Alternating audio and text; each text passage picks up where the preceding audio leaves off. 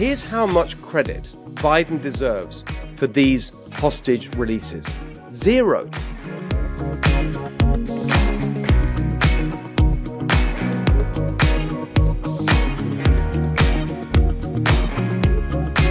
Hello everyone, welcome to the Steve Hilton Show. The big story of the week, still, we're all focused, of course, on what's going on in the Middle East, and it's all been about the hostages. The hostage releases that have been happening in exchange for prisoners, the pause in the fighting that has enabled that to happen. That's what we're all focused on, and for good reasons. And you know, we have to start this whole conversation by being incredibly clear that the release of any hostage is, of course, something that we all welcome and celebrate without any reservation whatsoever. And we're thrilled and delighted that that happened. And some of these stories are so, you know, heartbreaking, heartwarming, whatever term you want to use. We just moved to tears. I know I have been. I mean, just that image of the grandmother who 85 years old, Holocaust survivor. Do you remember her? And it was one of the most sickening images of the whole thing that we saw after October the 7th, taken on a golf cart, I think it was, abducted and held hostage, released now. Of course, that's something that we celebrate. That absolutely heartbreaking interview, do you remember, with the father whose 9-year-old daughter was missing? And in the end, when they came and told him, the Israeli authorities, I believe, at the kibbutz told him that they thought she was dead. And he said, yes, was my reaction, because I thought I'd rather that she was dead than being held by these savages. Well, it turns out that she's alive and now has been reunited with her father. These are incredible stories. On a human level, we have to acknowledge that. But, you know, we're also here to analyze the politics and the policy. And there is politics going on here, and policy and diplomacy. And that's what I want to talk about today, because one of the things that has really sickened me, frankly, is the way that the Biden administration and Biden officials, aided and abetted, as always, by the media, have tried to claim credit for this. Here's how much credit Biden deserves for these hostage releases. Zero. Zero credit. And yet they're trying to brag about it like it's some triumph. It is absolutely sickening. Just listen to some of the things that they've been saying. Listen to some of the things that these stenographers and sycophants in the White House press corps have been saying as they describe what's going on. Oh, you know, working the phones and Biden's diplomacy. Just listen to some of this stuff. This has been the product of a lot of hard work and weeks of personal engagement for me and my team. A lot of folks involved in this, including President Biden at a very senior level. He was very personally engaged in helping this deal get over the finish line. We have reporting that he worked the phones all weekend long to try to make sure this hostage deal would go through. Got a guy in there who's more equipped to do this and is more successful in doing this than any president since Bush 41.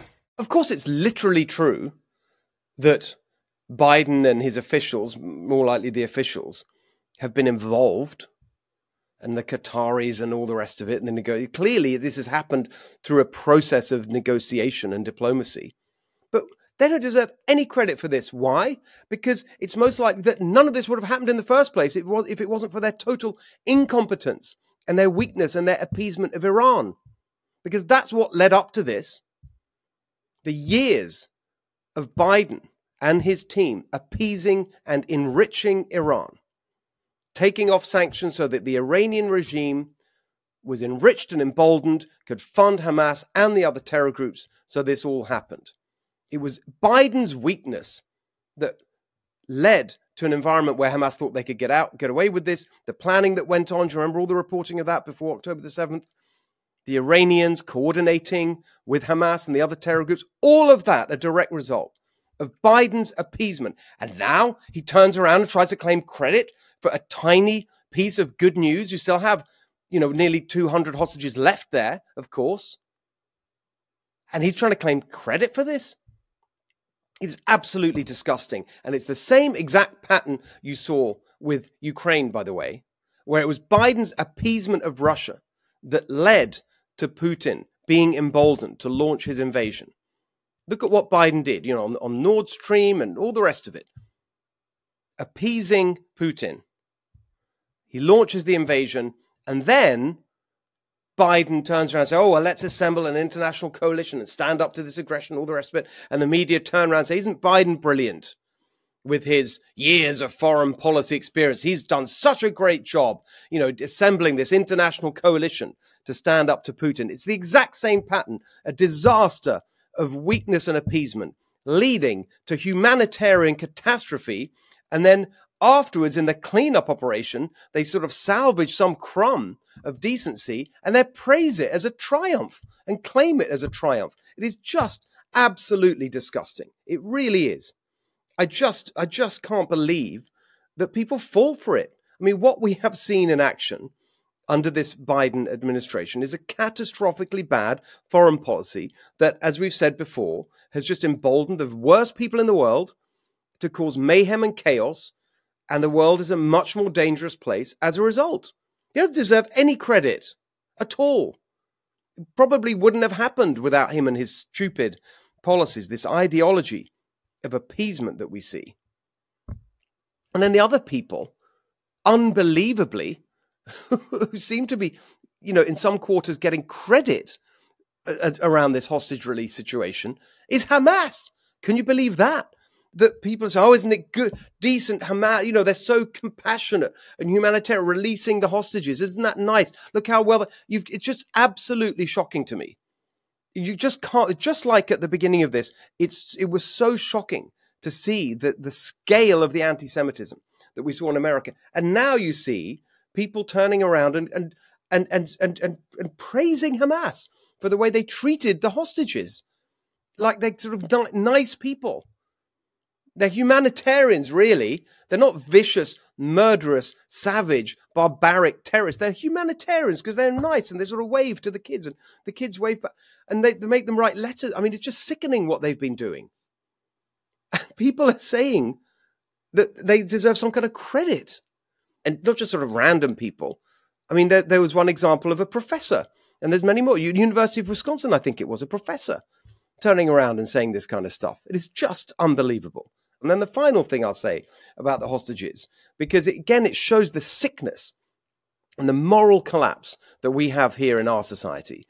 I don't know if you saw this clip. This was Kay Burley on Sky News in England with a just sort of jaw-droppingly, I don't know what the right word is, stupid, offensive, disgusting question to an Israeli spokesperson about the ratio of hostage releases to Palestinian prisoner releases. Just listen to this clip. I was speaking to a hostage negotiator this morning. He made the comparison between the 50 hostages that Hamas has promised to release, as opposed to the 150 prisoners that are Palestinians that Israel has said that it will release. And he made the comparison between the numbers and the fact that does Israel not think that Palestinian lives are valued as highly as Israeli lives? That is an astonishing accusation. If we could release one prisoner for every one hostage, we would obviously do that. We're operating in horrific circumstances. We're not choosing to release these prisoners who have blood on their hands. We are talking about people who have been convicted of stabbing and shooting attacks. Notice the question of proportionality doesn't interest Palestinian supporters when they are able to get more of their prisoners out. But really, it is outrageous to suggest that the fact that we are willing to release prisoners who are convicted of terrorism offenses, more of them than we are getting our own innocent children back, somehow suggests that we don't care about Palestinian lives. Really, that's a disgusting accusation. Did you see the reaction of quite rightly, if you're watching on video, that the spokesperson there just like his eyes could not believe that question. What? You're saying that because the Israelis are releasing 3 prisoners for one hostage, that's the ratio 3-1 that's been negotiated, that somehow they don't value Palestinian life? I mean, what is this? Like, by the way, first of all, these are criminals in jail that's been through a legal process. So they're releasing criminals in exchange for innocent civilians that are being taken hostage. What, you think that these evil Israelis, they're really happy about releasing 3 criminals for every one innocent hostage? It's just insane.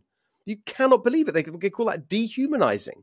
And then and you think, well, that's just an isolated case. That's just like one ridiculous person who just doesn't know what they're talking about.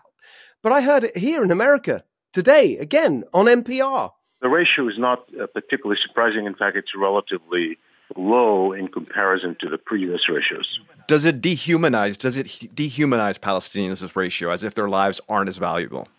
I don't think in the exchange ratio it dehumanizes. I think where it comes in more in the casualty ratio. The exact same language. Does this ratio show that the Israelis are dehumanizing Palestinians? No, I tell you who's dehumanizing people. The people who went in there and murdered in cold blood children and babies in an oven. That's dehumanizing. Raping grandmothers and Holocaust, that's dehumanizing. Killing people and killing children in front of their parents and then killing the parents, that's dehumanizing. Don't lose sight of that. The fact that people have lost sight of all of that, this moral equivalence that's being given, is so shocking and disgusting, and we must not stop calling it out. All right, so here's an interesting one for our policy conversation today, which was an article that appeared just recently in the New York Times. It was from an opinion writer, but he's also a bit of a reporter as well, a guy called Nicholas Kristof, with a K, Kristof, if you want to look him up. I don't always agree with everything he writes, but he's not, he is the New York Times and people have views about that. But I've always found him to be very thoughtful, very fair, and he's clearly a very humane and compassionate reporter, in the sense that he goes behind the headlines. He's not particularly political. He focuses a lot on policy and does from a very human and compassionate perspective. I have always found, like I said, don't always agree with him, but I always read him, and I think it's interesting. This was very interesting. He wrote an article just now, a long piece in the New York Times. Here's the headline: "Here's how Houston is fighting homelessness and winning." And he specifically, he went to Houston, Texas, and he looked at the state of play in terms of homelessness on the streets of Houston, and compared it to what's going on in cities like Los Angeles and San Francisco and Seattle and Portland, West Coast cities run by Democrats. Houston is actually run, it's a red state, of course, Texas, but Houston's run by Democrats, has been for a while. Big city run by Democrats. So he's actually contrasting two different Democrat approaches to homelessness. And in a way, what that does, I think, is really helpfully frame what many of us are experiencing here in California and the West Coast, which is not just Democrats, and this is the hard left Democrats, the extremism that we're seeing play out in California and other Western states, compared to a different approach elsewhere where Democrats are in charge, certainly in Houston. So the numbers, and he says very clearly, there's still homelessness in Houston. There's still people sleeping out on the streets and in parks and public places, and that's bad. On the other hand, it's dropped, in the last sort of decade or so, 60%. And they did have the fifth largest homeless population in Houston in the whole country, and that has massively declined. So they've had some success, not perfect, not total success, some success in dealing with homelessness. And the article goes into explaining how they went about it and the approach and the kind of management philosophy and the Houston government that made this happen and so on. And that's all interesting. But to me, what was really interesting about this whole piece were the references that were made on more than one place in this article, where it really revealed how you're starting to see, even on the left, and this guy, Nick Kristof, I think he tried to run. He was disqualified, or not disqualified. He wasn't able to run in the end on a technicality. He ran, I think he's from Oregon, and ran for governor of Oregon as a Democrat. So he's clearly a Democrat. But he's reporting on a couple of things in this article that are just showing how it's got so bad and so extreme and so crazy on the left. It's certainly in places like California that even Democrats are saying, look, we've had enough of this. It's ridiculous. And there are a couple of examples of this I just wanted to highlight. One of them is about the absolutely disastrous effect of regulations, and all this sort of crazy stuff and taxes that go into creating the housing crisis and the homelessness that we see here in California. So he says here, right, I'm just quoting from the piece, building a small one-bedroom apartment unit in Houston can cost less than $200,000, while Los Angeles spent as much as $837,000 per apartment for people who are homeless. And this is an issue we've talked about here before many times, which is housing and so on, and why it costs so much. But there is a connection to homelessness, and we've covered that story. I mean, nearly $1 million to build a one apartment unit for homeless people. That is the direct result of these hard left policies in California that in terms of environmental regulations and zoning and all these other regulations, and then the taxes on top of that, taxes on house building. They're called impact fees charged by local government to the people who build the houses. They're basically a tax on house building. All of this stuff, the high taxes and the high regulations, making it impossible to build anything, so expensive to build anything in California. Now the New York Times is even calling that out. Nick Kristof, really interesting. The other thing I thought was interesting was the question of zoning. And again, it's a regulatory issue. But if you talk to anyone who's familiar with the different, with Houston, with Texas, actually, but particularly Houston versus California, Houston is just very, very open in terms of building. You can build out and build places. It's very free, and you can go there, and it costs you very little. And you can build housing, and people are building housing, and people are moving to Houston because they want that kind of lifestyle. They want a single family home in the suburbs, safe, secure, affordable. And you're getting that in Texas because the Texas authorities, in this case Democrats, allow it to happen. In California, by contrast, it's completely the opposite. And you can't, and they demonize what they call sprawl, and you can't build houses, and try and force people to live in apartment units, even though many people don't want that when they have a family and children that they want to raise. They want a nice, yard and so on. And so this is just, this is a real philosophical divide. And here again is a quote from Nicholas Kristof in this article. Quote, housing trade-offs can be uncomfortable for liberals like me. We like some of the benefits of zoning that protect our neighborhoods and prevent urban sprawl. But the last couple of decades have underscored that the downside is more expensive housing and higher rates of homelessness. Yes, exactly. And so what this really illustrates is that this hard left democratic politics that prioritizes these ideological concepts like we must be against urban sprawl, we must do everything driven by the climate extremism. All this stuff ends up being anti-human. It actually really hurts people, real people. And the consequence at its extreme end is massive rates of homelessness, which is totally inhuman and disgusting and the opposite of the kind of compassion and justice that these Democrats talk about. And what was really interesting to me is that you now see more and more people on the left waking up to the fact that this extremism from the Democrats has been a complete disaster and needs to be taken on. Now, will they actually reverse course? Will you have people not just sort of writing about this in the newspaper, as you see here in the New York Times, but actually challenging it in the political system? I very much doubt, because here in California, up and down the West Coast, there really aren't that many examples of what people may once have called moderate Democrats. They're not. Why? Because the power structures within the party are just all pushing in this extreme hard left direction. The unions, especially the government unions that control so many of the politicians because they fund them and do their political activism and door knocking and all that kind of, the machinery of elections. So much of that is done and paid for by the government unions. They love this stuff. And the government unions are controlled now by activists, by hard left activists. And the activist class generally is so powerful. The base, as you might say, with the Democrats, they just completely controlled by them. So it's good news that from a policy perspective, you've got people like Nick Kristof in the New York Times actually really starting to challenge some of these hard left ideological approaches and showing the failure that they result in and the inhumanity that they cause. I don't know. We'll wait and see if the politicians follow suit. I very much doubt it. I think if you really want to change this, the change isn't going to come from the Democrats.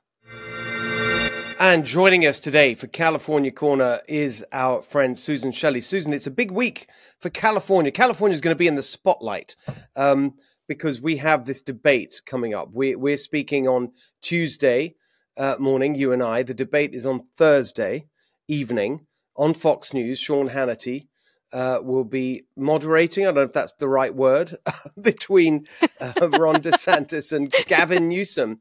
And it's being billed as the great red state versus blue state debate. And actually, there is a lot of truth to that, because if you look at California and Florida, those two states really are pursuing very different approaches on pretty much every issue. So it is a worthwhile debate in terms of the substance. If we can get to the substance, who knows what it's going to turn into? We'll see on Thursday night. But what are you looking for? What are you expecting? What are your thoughts about all of this? Well, on the bright side, it might educate people about federalism, which is that each state governs itself, and then the national government has limited powers in certain areas. And that's kind of been erased from the public knowledge base. People think the federal government. You started with that, yeah. People think the federal government just sees problems and jumps in and fixes them. And if they don't fix them, then something's wrong with the government. But actually, freedom is a condition that exists under a government of limited power. They can't just come in and do anything to anybody because somebody wants it. That would be theft. That would not be freedom. And so when you have the California governor and the Florida governor talking about their policy differences, to the extent that they do, what you're seeing is that the people of Florida want something different than the people of California, and they're entitled to have it. And that is what keeps the country together. Instead of balkanizing into a bunch of different countries, the way organizations sometimes tend to break up and one turns into two, turns into six, because no one can agree on anything. So federalism is a really important point. It's something people don't understand, but it's the great strength of the United States. Let me just amplify that. I'm thrilled that you started with that because I feel so strongly about this. I go on about it all the time. It's not just an idea that, of course, underpins everything in the Constitution and the framers and the Federalist Papers, all about the limitations put on government power in all sorts of different ways. That's what checks and balances is all about and so on. But specifically to the point that you just made, it's also in the 10th Amendment. It's part of the Bill of Rights, which is the 10th Amendment, very clear.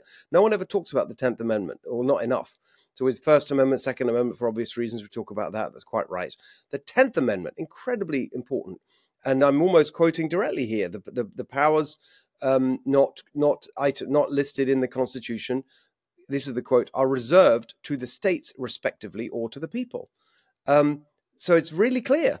If it's not in the Constitution specifically, then the states should have power or individual people. Exactly. And that is completely ignored. I mean, if you take that literally, and we are invited by the conservative originalist, philosophy when it comes to the Constitution to do that in all sorts of other areas. If you take the originalist interpretation, the literal interpretation of that, huge swaths of the federal government are unconstitutional. Because the education is not in the Constitution, housing and urban development, all these massive agencies and bureaucracies telling the states what to do, taking money from the states, right, from the economic activity that is in the states through federal income tax, and then spending it on stuff. It shouldn't happen. Exactly, and that's how they've done it. They worked around the Constitution through this massive taxation and massive funding controls. If you don't do what they want, they will pull your funding. And that's how they have coerced the states into doing these various things. There have also been a number of court decisions, sometimes for very good intentions, that have overrun the 10th Amendment and said, well, no, we're not going to let the states do any of these things. The state constitutions have bills of rights in them also. And those could be controlling. But instead, so many different areas of life have now been essentially supervised by the federal courts.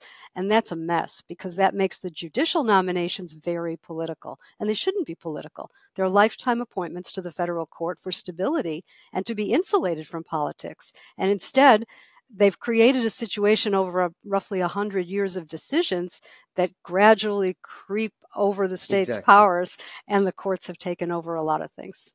Exactly. I mean, that's such an important point. Let's talk about the politics of this event and what it means. I mean, when it was set up a few months ago, Desantis was still, I don't want to say riding high. It's been a long time since he was leading in the polls. That was almost a year ago in November, I believe, 2022. And then since then, it's been a downward trajectory for DeSantis, upward for Donald Trump. Now Donald Trump has a commanding lead.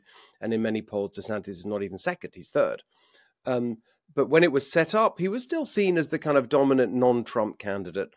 And so it was sort of billed as this is the debate that we should be having, because no one wants Biden and Trump's shouldn't be there, according to those who hate Trump. And so it should really be Newsom and DeSantis. That's the election debate we're not having. Now that DeSantis isn't really, I mean, I don't know, we'll see what happens, of course. We're a couple of months away from Iowa and so on. Feels like what's the point of this? Exactly. Well, I don't think there is a point. This is a sideshow, and it's an interesting argument between two people who would like to be president and possibly never, ever will. Gavin Newsom, in particular, has a very uphill climb historically. As a Democratic governor from California, a Republican governor from California demonstrated that he could get Democratic votes, and Ronald Reagan was elected president. It's not easy for a Democrat who is catering to the left side of California, which is the left side of the country. Yeah. It's not easy for someone like that to run in the other states and win. There are a lot of positions he holds that are just not going to sell. And you can just start with the Second Amendment and the fact that he wants to amend the Constitution to restrict the Second Amendment rights that currently exist. That's just not going to sell in 45 out of the 50 states. So that's an example of why he's really got an uphill climb to become president if that's what he intends to do. Yeah, well, I think it's obvious to everyone that is what he intends to do, and that's why he's setting this up. Has set this up and encouraged it. Now, he has a personal relationship with Sean Hannity. I think that goes back a few years. So I think that's how this all, became a reality. But the point you make is exactly right, which is that you can imagine Gavin Newsom winning a Democratic primary because he, to be honest, he's the preeminent Democrat, it seems to me, apart from Biden at this point. Who else is there? I mean, there are others who get mentioned when you talk about future presidential candidates, or even this time around, if Biden drops out for whatever reason, people mention, apart from Gavin Newsom, Gretchen Whitmer from Michigan and the guy from Illinois, Pritzker, and, a couple of others. But they're not in the same league. I think one thing that you've just got to hand it to Gavin Newsom over the past year or so, and it really started when he released that ad, and it was all about targeting Florida. Do you remember he had that ad saying that California was the real freedom state? And it was and everyone said, well, what's he doing this for? Why is he spending money on an ad? Well, it was the first shot in a very, very clear strategy to elevate himself as the preeminent Democratic politician. And he's done that politically. That's been a huge success for him. And so he is seen as the obvious choice if Biden doesn't make it this time or for 2028. But actually, to your point, that's not where the general election will be won. That will be won in those, swing states like Arizona, Georgia, all the ones we know, Pennsylvania and so on. And there it's a totally different story in terms of his appeal. There are two things that make me think he's not ready for prime time, other than his entire record. One is that he refused to do the debate in front of a live studio audience. Yeah, that was interesting. Yeah. That's a real tell, because if you can't handle what a studio audience is going to say in reaction to your words, you're not ready for national politics. I mean, welcome to the NFL. If you can't be in front of a studio audience on a Fox TV show, you can't talk to half the country. He had to have some snappy one-liners ready and be able to answer any boos or cheers or whatever that came out.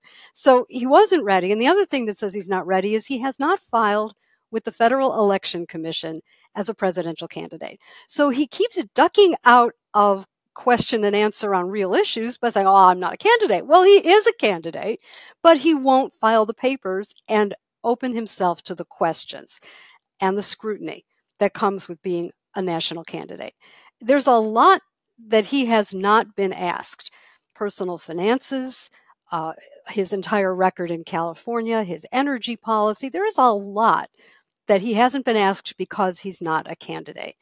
And until he actually has the nerve to stand in the arena as a candidate, I think it's just fundraising and TV. Yes. And the other thing that's interesting is that let's talk about the record now and get into all of that. And this will be it'll be very interesting to see how well briefed and fact-based the two of them get, Desantis and Newsom, because in previous encounters with where he's been challenged, he hasn't been challenged effectively. Newsom hasn't been challenged effectively enough with the facts. And so he kind of breezes past. And he is a very good politician. He's just and so I'll give you a good example. So you touched on it, the energy policy, the gas prices in California way higher than the rest of the country, as a direct result of Democrat policy. You and I have talked about this many times. Specific policies that are unique to California. a direct tax that puts up the price, the regulations on oil refining that increases the cost and therefore the price, etc. Right? So there's specific things that put up the gas prices consumers pay in California that are not applicable anywhere else, and they're the direct result of Democrat policy. When challenged on that, he goes into this, I have to say, just purely in the presentation terms, I think pretty kind of effective kind of rant about the oil company. Yeah, it's terrible. I remember this was when he spoke to Sean Hannity after the last debate, and Sean Hannity put to him the gas prices. He said, yeah, it's terrible. People are being ripped off by the oil companies, and it's really disgraceful. Yeah, they are high, and I'm really mad about it. And that's what, like on and on like this. But actually say, well, hang on a second. What if it's the oil companies? Why are they only ripping off California if it's their fault? Exactly. Are they different oil companies in Florida? No, it's nothing to do with it. But like, you really want to make sure. I mean, will DeSantis be able to bring the facts and the arguments, predict, like do a real debate prep? Like what's Newsom likely to say? What has he said before when challenged on this? What's the best answer? Well, I don't know how good Governor DeSantis is in a debate. He's debated the other Republican candidates. It seems like he's falling in the polls after every one of those performances. So I think maybe he'll be better against a Democrat. Certainly he has a good record in Florida, and there's much to like about him. And we'll see how this comes out. But for this year, we're really looking not at racehorses, but at Clydesdales. It's a wonderful show, but they are not going to win, not this year and not next year. And it's an interesting discussion of policy differences and personalities, and it's a lot of publicity and it's a lot of fun, but it's just a show. I'm sure it'll be a good show. But then the interesting thing will be, like, it's a simple way of, I think, of thinking about it, and we'll see how this turns out. So I agree with you about DeSantis' record on everything, on tax and crime. He's got a very strong record as a governor. That's why people are people are moving to Florida because he's got a good record and done a good job, and people are moving out of California because Newsom and the Democrats have done a bad job. So that the substance is very much in DeSantis' favor. But as he's shown, as you just alluded to, he's just not a great candidate. And so, in a way, you could say you've got this contrast where you have with DeSantis, good governor, bad candidate, and with Newsom, it's almost the opposite. Terrible governor in terms of the record, but actually pretty good at the politics, pretty good at just the talk. And so we'll see if the substance can win through, because on the substance, there's no question that if we go back to the framing, red state versus blue state, the record is incredibly clear. That the red states, typified by Florida versus California, but actually you see it in the other red states versus the other blue states, the red state model of more freedom, less government, lower taxes, less regulation is winning, no question. I hope they talk about education, because that is really a state issue, and very different records on education, very different records during the pandemic, very different records in dealing with the teachers' unions, very different records, very different outcomes. And I really hope that they talk about that, because, as you said, it's not a federal responsibility. It's a state responsibility.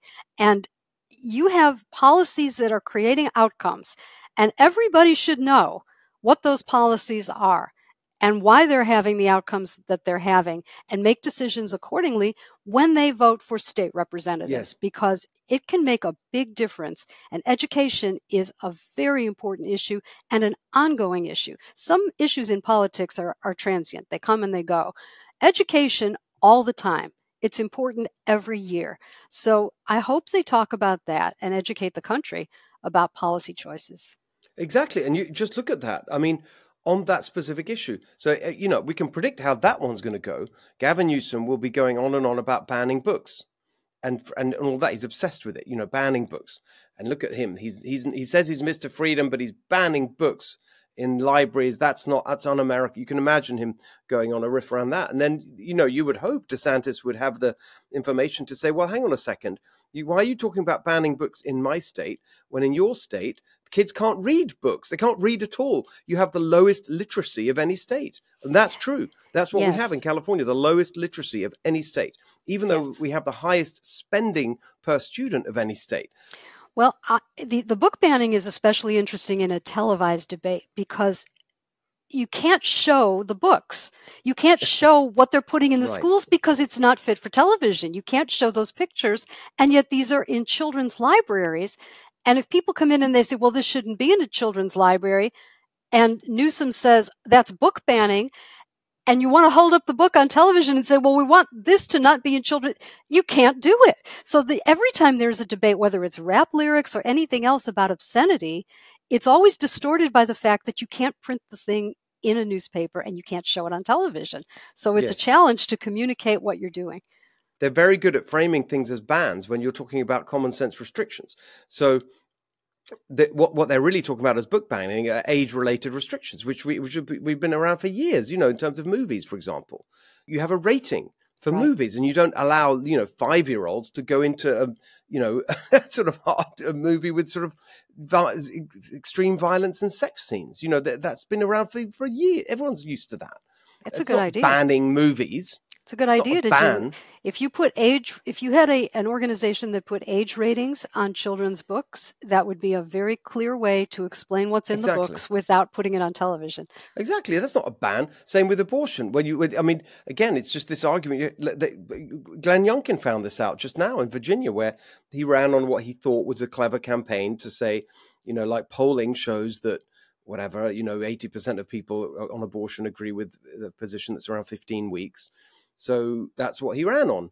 And he wasn't up for election, but he led the campaign in Virginia for the state legislature and put that at the centerpiece, a 15-week restriction on abortion. They just called it a ban. Mm-hmm. That's what they did. They just said it's a ban.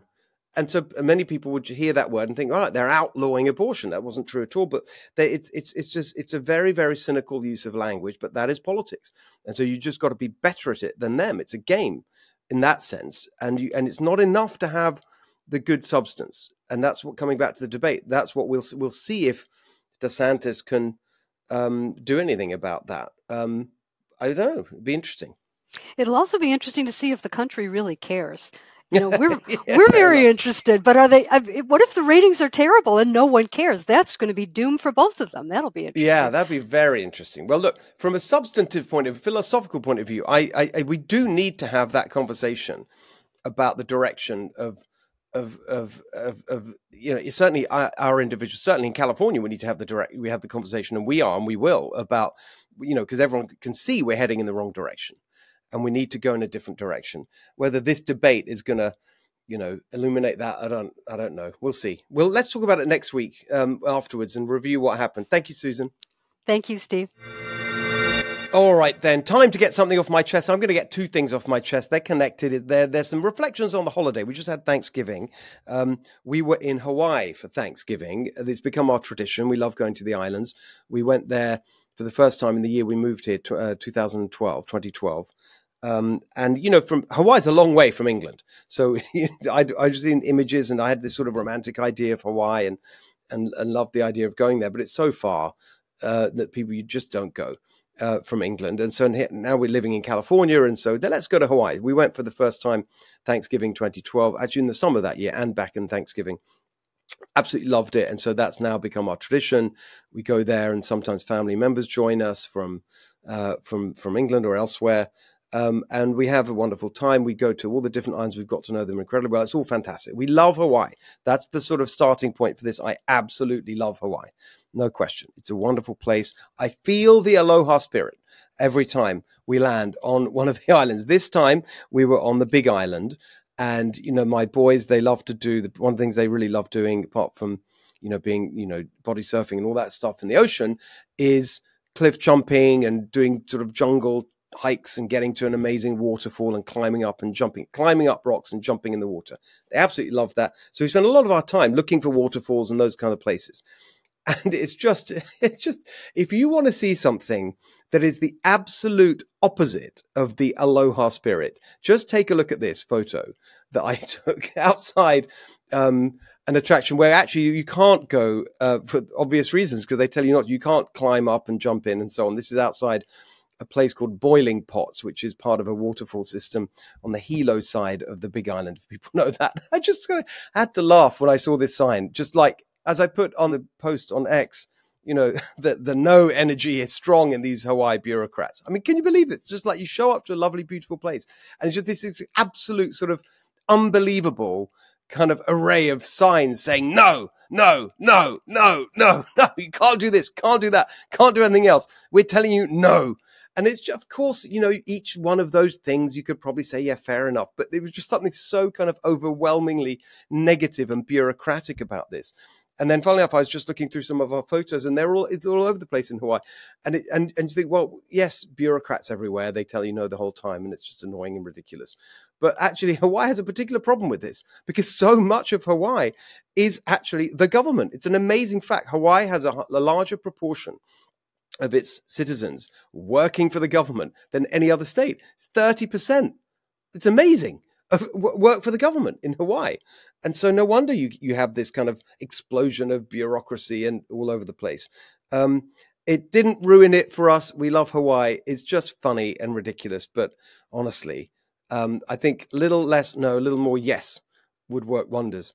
And then the other holiday thing that I was looking at, obviously a big part of holidays, food and preparing the Thanksgiving meal and so on.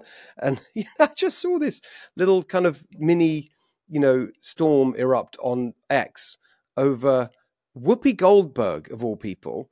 And, not getting into her politics here, but just as a sort of human being, put out a video of her family meal. And she was preparing the turkey and she was stuffing the turkey. I think there's a video, you can watch the video, without wearing, shock horror, latex gloves.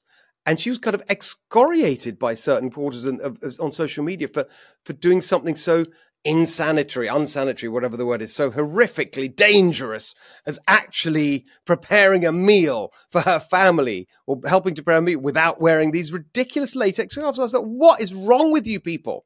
Why do we have this absolute kind of explosion of people feeling they have to wear these disgusting, creepy, weird latex gloves and anything to do with food preparation? I mean, what is wrong with you? I mean, for thousands of years, humans have survived meals being prepared with people who sort of bare hands. As she said, wash your hands. It's like basic hygiene. And frankly, even if not, I mean, honestly, what's wrong with a bit of bacteria and dirt? And why do we have these creepy latex gloves? They're showing up everywhere. You go to restaurants and some of the servers are wearing them. It's disgusting.